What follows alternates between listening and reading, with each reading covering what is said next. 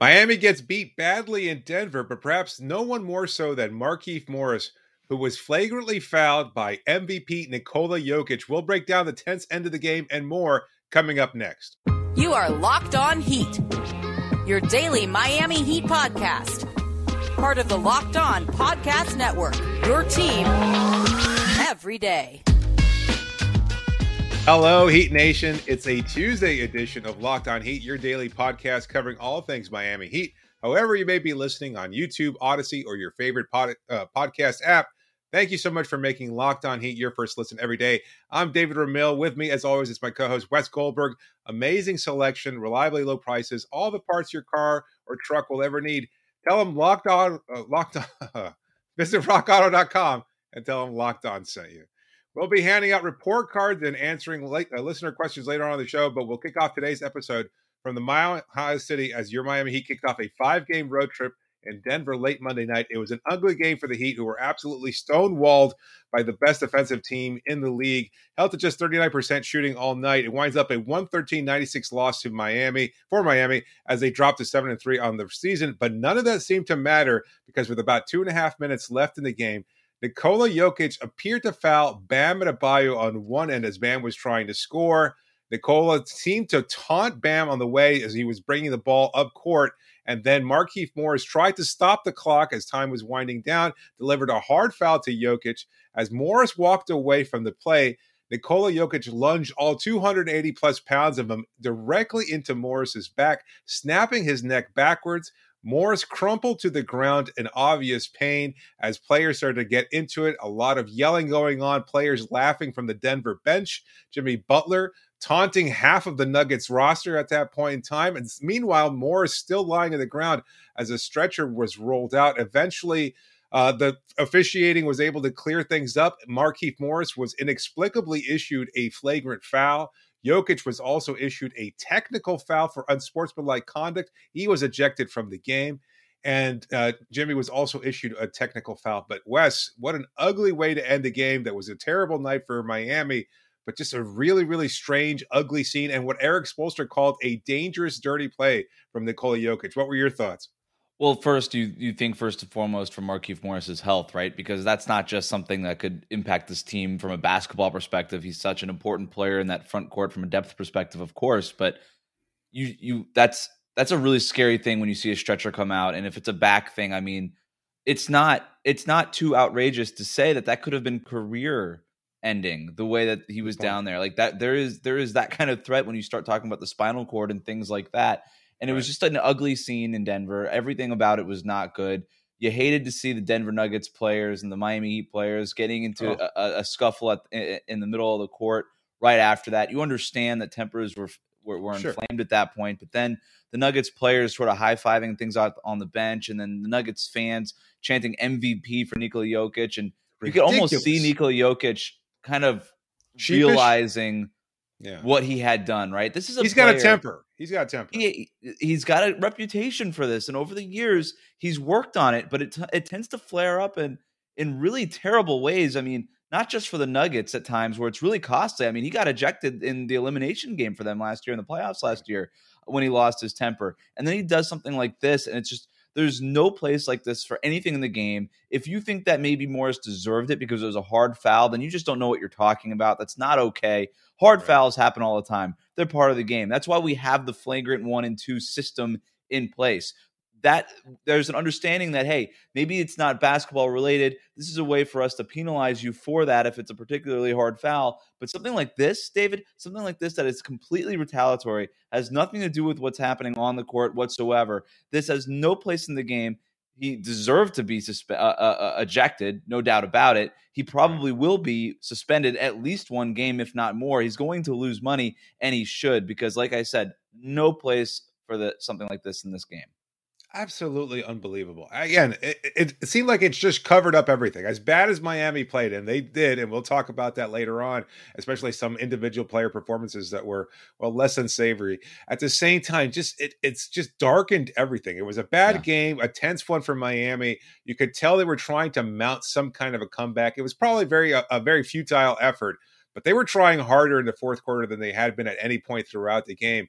And I guess Nikola Jokic took some kind of exception to that. I'm not exactly sure what happened between him and Bam Adebayo.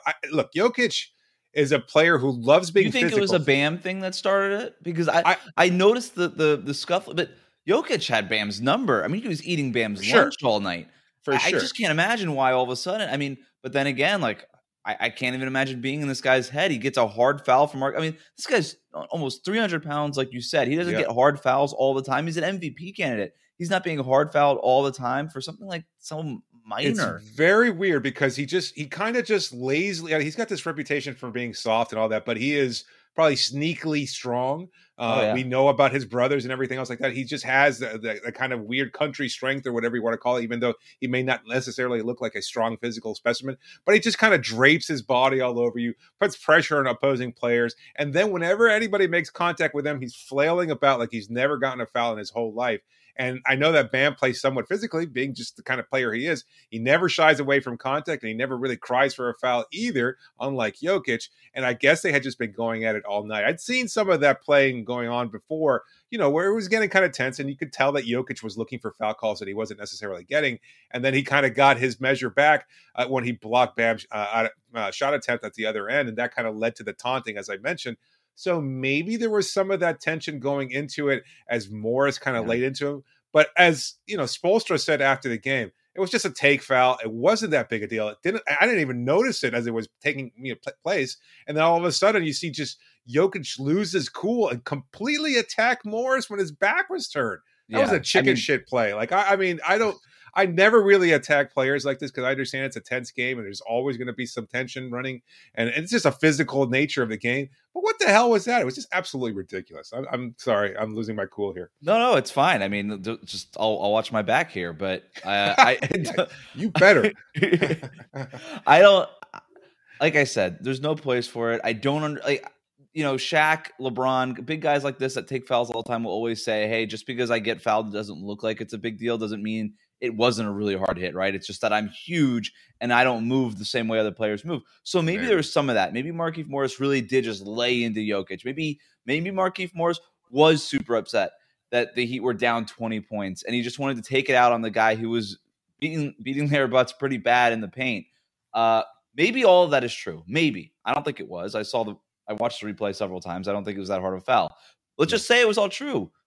Still, no reason for Jokic to do what he did. There's still no reason for Jokic to do what he did.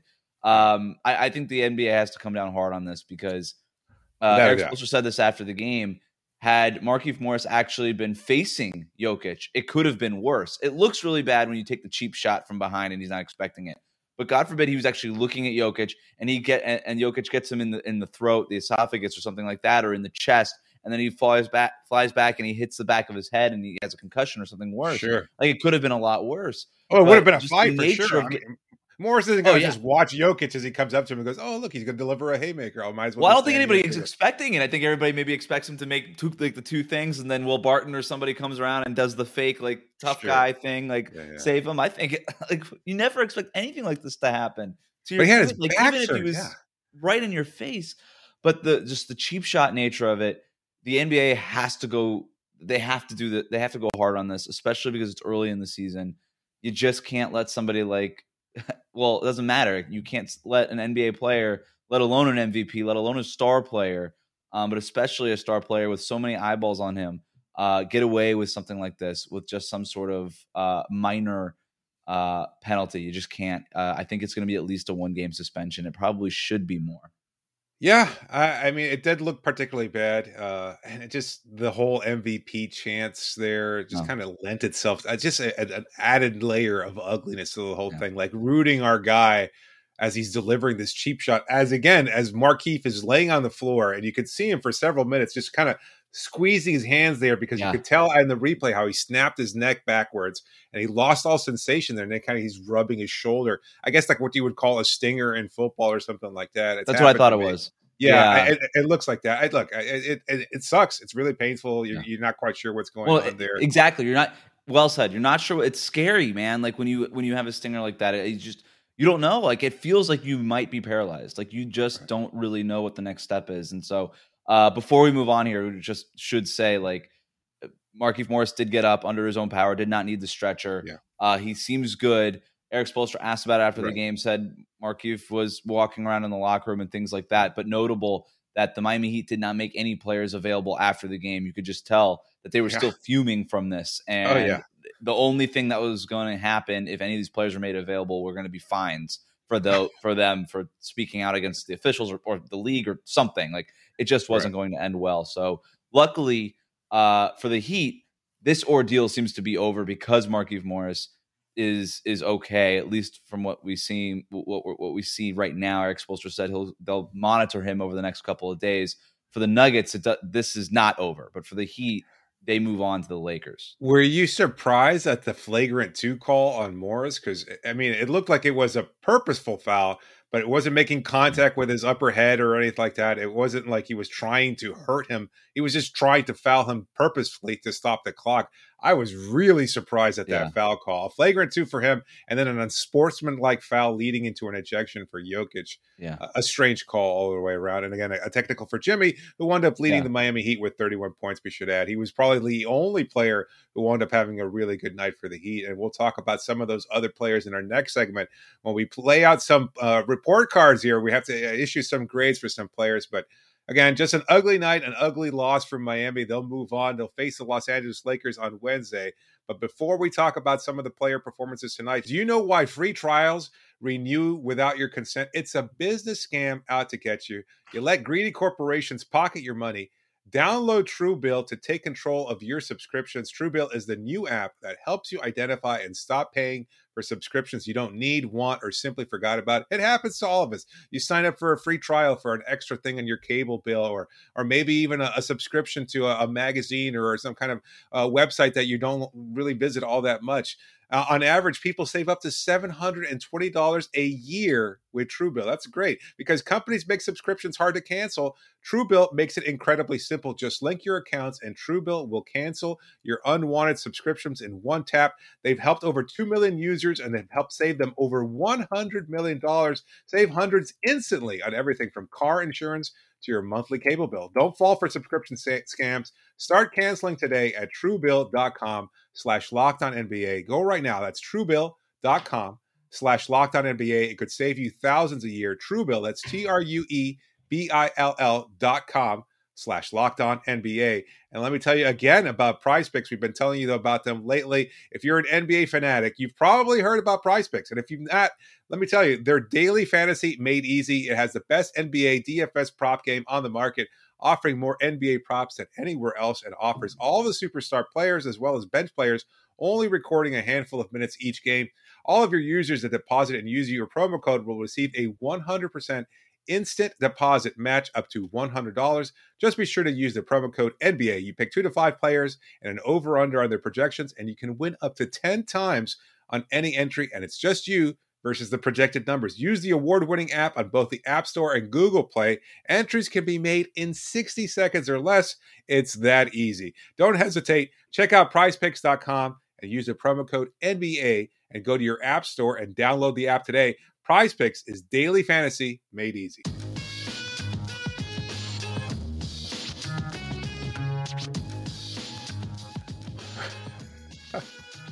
Just a reminder that you can always reach us via email on lockedonheat@gmail.com or via Twitter using the hashtag AskLHeat. Be sure to please subscribe to the show and leave a review. A lot of you won't be able to stay up to watch every game during this road trip, so make sure you subscribe to the show on YouTube or wherever you get podcasts. Stay up to date on your favorite team, and thanks again for making us your first listen every day. I'm here with Wes Goldberg, and we're going to issue some report cards. You're looking very professorial, I want to say. That's what I'm going for. Thank you. Should also tell people that Wednesday night after the Lakers game, we will have a live stream here on YouTube. We did it last week after the Mavericks win, hoping for some similar results and similarly awesome support. So make sure that you guys subscribe on YouTube so that you can be notified when the YouTube live stream begins. We're going to start probably about 5 minutes left in the game, in that Lakers game. So with about 5 minutes left in that game, we'll go live and then talk about the game, a little bit of play-by-play, and then get to a recap as we usually do. But yeah, David, I got my professor gear on. I got a bow tie here. because we've got to issue some report cards. And did you ever actually have it? Sorry, did you ever actually have a teacher with a bow tie? I never recall actually ever having one. No, I didn't. No. So you're already ruining my outfit, but that's okay. That's all right. Yeah, you put a lot of work into it. No, I mean, and look, it conveys a sense of academia, so I totally get it. I know what you were going for there. Yeah. So unfortunately for this first round of report cards, they're not going to be very good. Wow. Not a lot of great performances tonight. So no. Start us off here. Who do you got first as far as who you're issuing a report card out Well, for? the first one has to go to Kyle Lowry, and he's going to get an F here. He's going to get F- an F here on the whiteboard. An F-. Kyle Lowry, it's an F- for him, and I hate having to do this again for the first time we're doing this segment and giving Kyle Lowry an F here, but 0 points on 0 of 8 shooting, 6 missed 3-point attempts. He had 4 assists to 3 turnovers. That's not the kind of ratio that we're accustomed to seeing from Kyle Lowry, who's a minus 20 in the box score, which was a game low. It was just really bad. It wasn't just the lack of shooting, David. It was just the sloppy play. I mentioned the 3 turnovers, man. It felt like more. It really did. He wasn't getting the Heat into their usual offense. The kick ahead passes weren't as accurate as they tend to be. He just didn't seem on his game. And I don't know what it was. You can't blame injury because he bounced back from that injury, had a triple-double against Utah. It's been a while now. I don't know what it is. I don't know if it was the elevation in Denver. I don't know if that is an excuse that everybody can use. This is a city that the Miami Heat have not won in since 2016. But Lowry had an especially bad game for even all these Heat players that all had pretty poor performances. And when Lowry plays this poorly, it's really hard to bounce back given how important he is to this team. Yeah, no, several balls just went through his hands. Like even he wasn't able to catch the ball either. Like his passes were off, his catching was off. Just seemed really, really out of sorts. I had tweeted during the game that everybody seemed like at least a step slower than usual, but he seemed maybe like half a mile behind everybody else. So he was somewhere halfway between, the elevation point and wherever. What is the name of the arena they play in now? I can't even recall exactly what they used to be. They changed it. Ball Center or something like that. Sure, why not? So Lowry, not a particularly good game from him. In fact, a pretty egregiously bad one. Let's hope that he bounces back when he faces Russell Westbrook and the Los Angeles Lakers on Wednesday. My first report card will be going out to Duncan Robinson. He started off the game. You could tell that they were trying to go to him early on. Took the first shot of the game, of course, then wound up hitting a couple of 3-pointers in a row. Finished 4 of 8 from the field, all of those on 3-pointers. Had a couple of rebounds, an assist, a huge block on Nikola Jokic. Perhaps one of the best two-way plays I've seen from any Heat player all season. Block Jokic on one end, went down on the other end of the possession, and then wound up getting a 3-pointer and drawing a foul from Aaron Gordon for a 4-point play. So overall, a pretty solid night for him. I think just a limited role. Who knows what he might have been able to do in the waning moments of the game, if he would have even have played had Miami kept all of their players in the game after that Jokic foul. So I wanted to give him an incomplete, but I'm going to give him a B-. I'm not sure how Heat fans will take it because I know a lot of people have been calling for Duncan's head lately, but a B- feels right. I feel like he was doing everything he possibly could. He had some weird foul calls go against him. I mentioned this on Twitter during the game. It just seems like that reputation has become cemented at this point where he can't escape. At one point, he got out-rebounded by P.J. Dozier, I think, and just he was called for a foul for just standing there, even as they already had the rebound in the possession. It made no sense to call the foul on him, and yet he was getting called for it. Anyway, I know he'll make a couple of stupid plays here and there throughout the game. That's just the way he plays. But overall, he's showing great effort defensively and offensively. He found his stroke at least for one night. So I don't know if you disagree or agree before we move on. I think that's fine. I think he had a really big series, too, where he blocked. He had a block on Jokic at the rim, or who was it at the rim? It was Jokic at the rim, and then went down the other end, hit a 3. And those are the kind of two-way plays that the Heat were just missing all night, right? Is doing something defensively and then making something happen on offense. And Duncan Robinson maybe grading on a scale a little bit there, right? Because he hasn't been playing, he hasn't been shooting so well, and now he's starting to break out a little bit. My next one, David, goes to Bam Adebayo, and I'm going to give Bam a D+ here, only because he did record a double-double, and that's about all I have nice to say about Bam tonight. 10 points, 10 rebounds, but got, 10 rebounds because there was nobody really else rebounding for the Heat. He got 10 of Miami's 37 rebounds tonight, but went 3 for 10 overall, 2 assists, a steal, 2 turnovers. It wasn't a great game by him. He was obviously the main line of defense between Nikola Jokic in the basket and Denver's offense that basically did most of their damage near the rim and the basket. Denver finished with 50 points in the paint. Miami just 26. It's just a really hard way to win. Denver does score a ton of points in the paint. I think they score the most points in the paint in the league, or they're really high up there in that category. But I'm not as interested in talking about Bam's bad game. I know that he'll bounce back. I'm not that concerned about it. What was interesting to me, at least early on in the game, and I'm wondering if you noticed this, David, was I felt like there were a lot more dribble handoffs happening with Bam. I know that that's been a topic of conversation about how there's a lot less of that in the offense now. Yeah. It was some of that stuff with Duncan Robinson, Kyle Lowry, etc. But also a lot of it was just to trigger him getting to the roll. And I thought it worked early on. Obviously, the Heat got away from it as the game got away from them. But it's something. All I'm saying is I'm not ready to make any conclusions. It's just something that I'm watching for the next actual competitive game that the Heat play. Do we start to see a little bit more of that dribble handoff stuff than we have earlier in the season?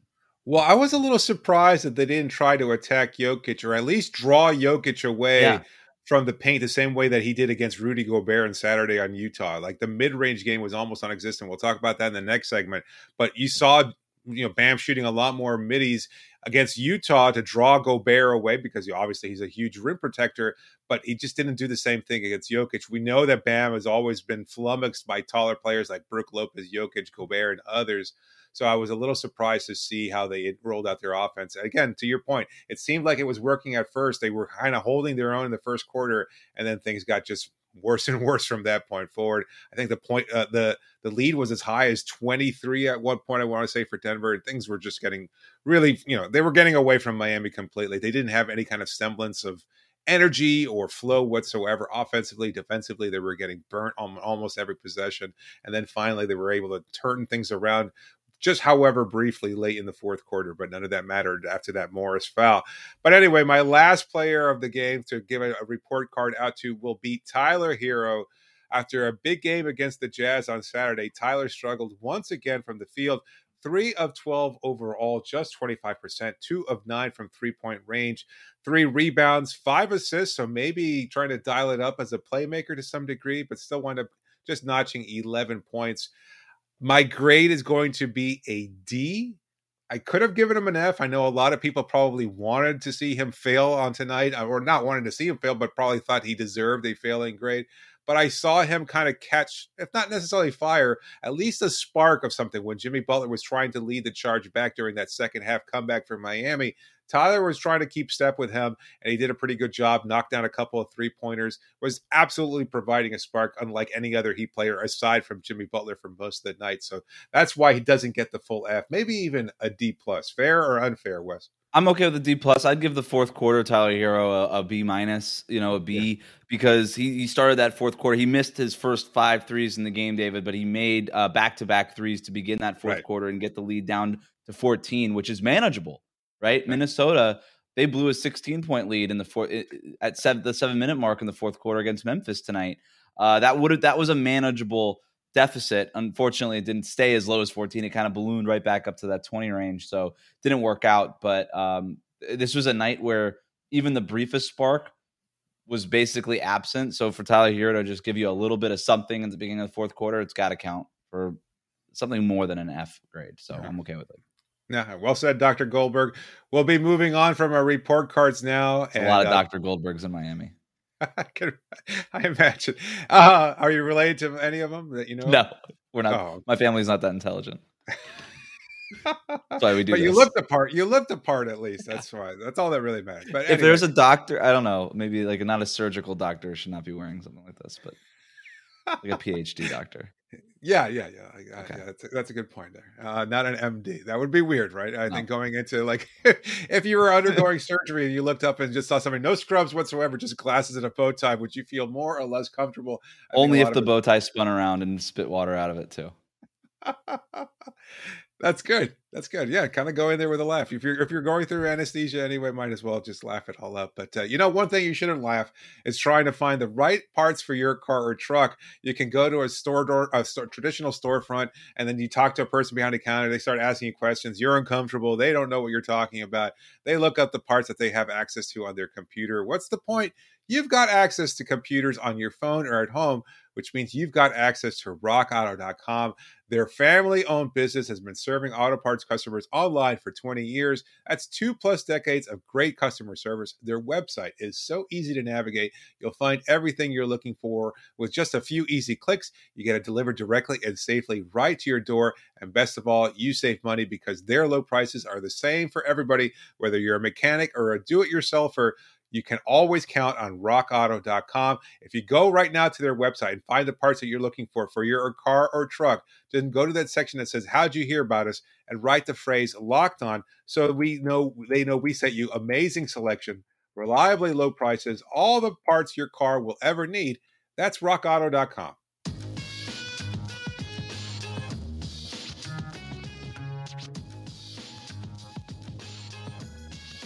Thanks again for making Locked On Heat your first listen every day. We're wrapping up today's episode talking about the 113-96 loss to the Denver Nuggets. An ugly game, not particularly, again, no real semblance of a flow. For all the offensive potency that Miami displayed against the Utah Jazz on Saturday, and have done for so much of the season, and defensively, the same thing. They've been able to limit opponents to under 100 points. That was not the case. It was the exact inverse of that. And Miami was completely negated from doing anything that they felt comfortable with. I think they had very few, if any, fast break opportunities. I think they wound up scoring, what was it, fast break points? I can't see it here. 15 for Miami. That was mostly in the second half, again, as they were trying to capitalize on some of those three-pointers, those hero three-pointers that you mentioned in the previous segment. Just not their game at all. They just were taken out, reduced to a half-court offense. And in that half-court, they weren't particularly effective either. Their three-point shooting was solid. Again, mostly later on in the first half was woeful. But their mid-range game, especially Tyler Heroes, again, Bam Adebayo, Jimmy Butler, all these guys that thrive in the mid-range weren't able to hit on those shots. Only 5 made field goal attempts from the mid-range, other than three-pointers or points in the paint. They didn't really have much else going for themselves offensively, and not really getting to the line much aside from Jimmy Butler, who was, consistently good at being able to get to the line. What did you see from Denver's defense that was able to limit what Miami did offensively? I think a lot of the credit has to go to Denver's defense. This is one of the top-rated defenses in the NBA. Michael Malone does an awesome job with them, and they had scouted Miami well. We have talked about teams that have given the Heat offense fits this season over the last week or so.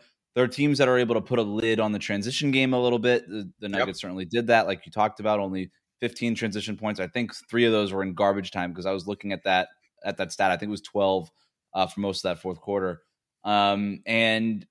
That half court, like they just took them out of everything they wanted to do in their half court sets. They weren't getting the pick and roll stuff that they're accustomed to getting. Jimmy Butler, Bam Adebayo, they were having a hard time getting downhill. And the thing that I kept finding myself going back to, David, I kept thinking about this during the game was, boy, it really feels like Miami could use one more legit 3-point shooter, right? Because Duncan Robinson had it going tonight, but Tyler Hero, he's a good 3-point shooter. He's shooting 40%, at least before this dud of a game. He was shooting 40% from 3-point range. Max Strus, I know, is coming back eventually. We should mention that he was warming up before the game. It looks like his return could be sooner than maybe we originally thought. Upgraded to questionable before the game. Yeah. So maybe he plays in one of these LA games. We'll see. But even with Strus, I mean, he's a good 3-point shooter. He's not exactly proven. Right. I know you and I have talked about backup point guard, maybe another big man or something like that, but I'm starting to wonder if there's another 3-point shooter out there available when it becomes trade deadline, buyout market type of season, if that's something that they should be going, looking in that direction. Because if teams are going to start scouting this hard, especially come playoff time, it feels like they could use one more shooter to sort of loosen up the offense, especially in the half court. Yeah, and I forgot to mention when I was giving him his grade earlier, but Duncan Robinson picked up 3 early fouls in the first half, and then he picked up a 4th foul almost immediately at the start of the second half as well. So, he was kind of taken out there, and I kept thinking to myself, this would have been a great opportunity to bring Strus in to fill in those minutes, because we've seen that from Spoelstra in the past when you see Duncan either not getting into his rhythm and not knocking down shots or picking up early fouls like he did today. You can go with Strus and you're not getting a significant drop off. In fact, you might be getting a similar element and also an added element because he's a little bit more aggressive in his drives to the rim than Duncan is at this point in his career. Instead, Spo had to go to Caleb Martin, who's been fine. He's been a nice addition. He provides a great spark offensively in the sense that he's, got that kind of long-limbed athleticism. He tries hard on defense, but tying it all together just hasn't come yet for him. I imagine he'll probably be winding up in Sioux Falls at some point soon so he can get some additional minutes, especially if Max is able to come back healthily. But you're right, they're missing a little bit of something there, and it would have been nice to have Strus out there to be able to fill some of those minutes for Duncan when he did pick up those early fouls. I don't know. It was just an ugly game. It's late. A lot of people weren't watching this game in the first place, and you certainly don't want to stay up late to watch a game to see Miami absolutely crap the bed as completely as they did today. And while there was some nice spark there later on in that second half, overall, it's a game that's been largely forgettable. And let's move on from that, and let's kind of look ahead and see what happens on Wednesday when they do take on the Los Angeles Lakers. As you pointed out before, we'll be having a live stream late in that game and then going into the post game as well and talking about that game. What are you looking forward to seeing, aside from your prediction regarding Russell Westbrook and Duncan Robinson? Do you see anything else on the horizon regarding the Los Angeles Lakers matchup? No, I think if you're the Heat, you just got to bounce back, and you can't allow, the Lakers haven't been awesome. LeBron James isn't going to play. Russell Westbrook is going to probably be inefficient. I think you just got to put a lid on whatever he can do in transition, and then you got to try to work your own transition game back. Those opportunistic in those places that we've talked about on the show in the past. So that's what I'm looking for. It's just a Heat bounce back game because, look, I predicted that they would lose in Denver. I didn't think they would lose like this, but this is a team that, like I said, they've lost every single time in Denver since 2016, have not won since November of 2016 in Denver. So this is not a good place for the Heat to play. Right. But I think that they can bounce back, especially on the first game of a long road trip. And I think now the stage is set for a bounce back game and to do so with back-to-back games in Los Angeles. I was a little surprised, to be honest with you. I know we kept talking about the resiliency of this team, the way that they kind of understand the assignment every time. They know what's at stake here, and we thought that they would go into this road trip. You did predict that they would lose tonight, albeit that Jimmy Butler would score a season high. He came very, very close. 31. But at the same time, what's that? 31 points. Yeah, 31 points. Yeah. I mean, a fantastic game from Jimmy. But at the same time, like I thought Miami would know what was at stake here and wanted to kind of set the tone early. You're right. Denver, extremely difficult place to find a way to win. And at the same time, I was expecting a little bit more, but I wonder if this is going to be a pattern for them. Well, they will have these incredible highs and then occasionally just have some real duds of the game scattered throughout the whole regular season. Yeah, I mean, it could. Look, it's an 82-game regular season. It's a long regular season. You're going to have duds throughout. The thing is, it just felt like last year these duds were every other night, where this year they've got a lot of really great signature wins. So I don't think it's time to get even close to that panic button. Absolutely not. They can still go 4-1 on this road trip. In fact, they probably will because they're facing some inferior opponents later on down the stretch, not including the Utah Jazz, who will be hosting Miami after looking for some revenge following that loss on Saturday. But Denver will be back in town and on late November. I think November 29th is what they November 29th, NBA TV, talking about revenge. Yeah, Udonis Haslem with some first quarter minutes there against Nikola Jokic, I'm sure. That should be a fun one. But thank you, as always, for tuning in to Locked On Heat. Make sure, again, to subscribe to the show. Subscribe to us on YouTube. We've been putting out some great content there. And so many people have been giving us great feedback on it.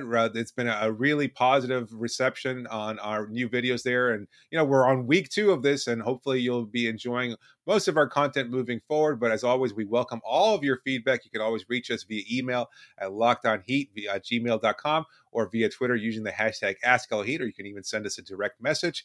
That's wrapping up today's episode. Thanks again for making us your first listen.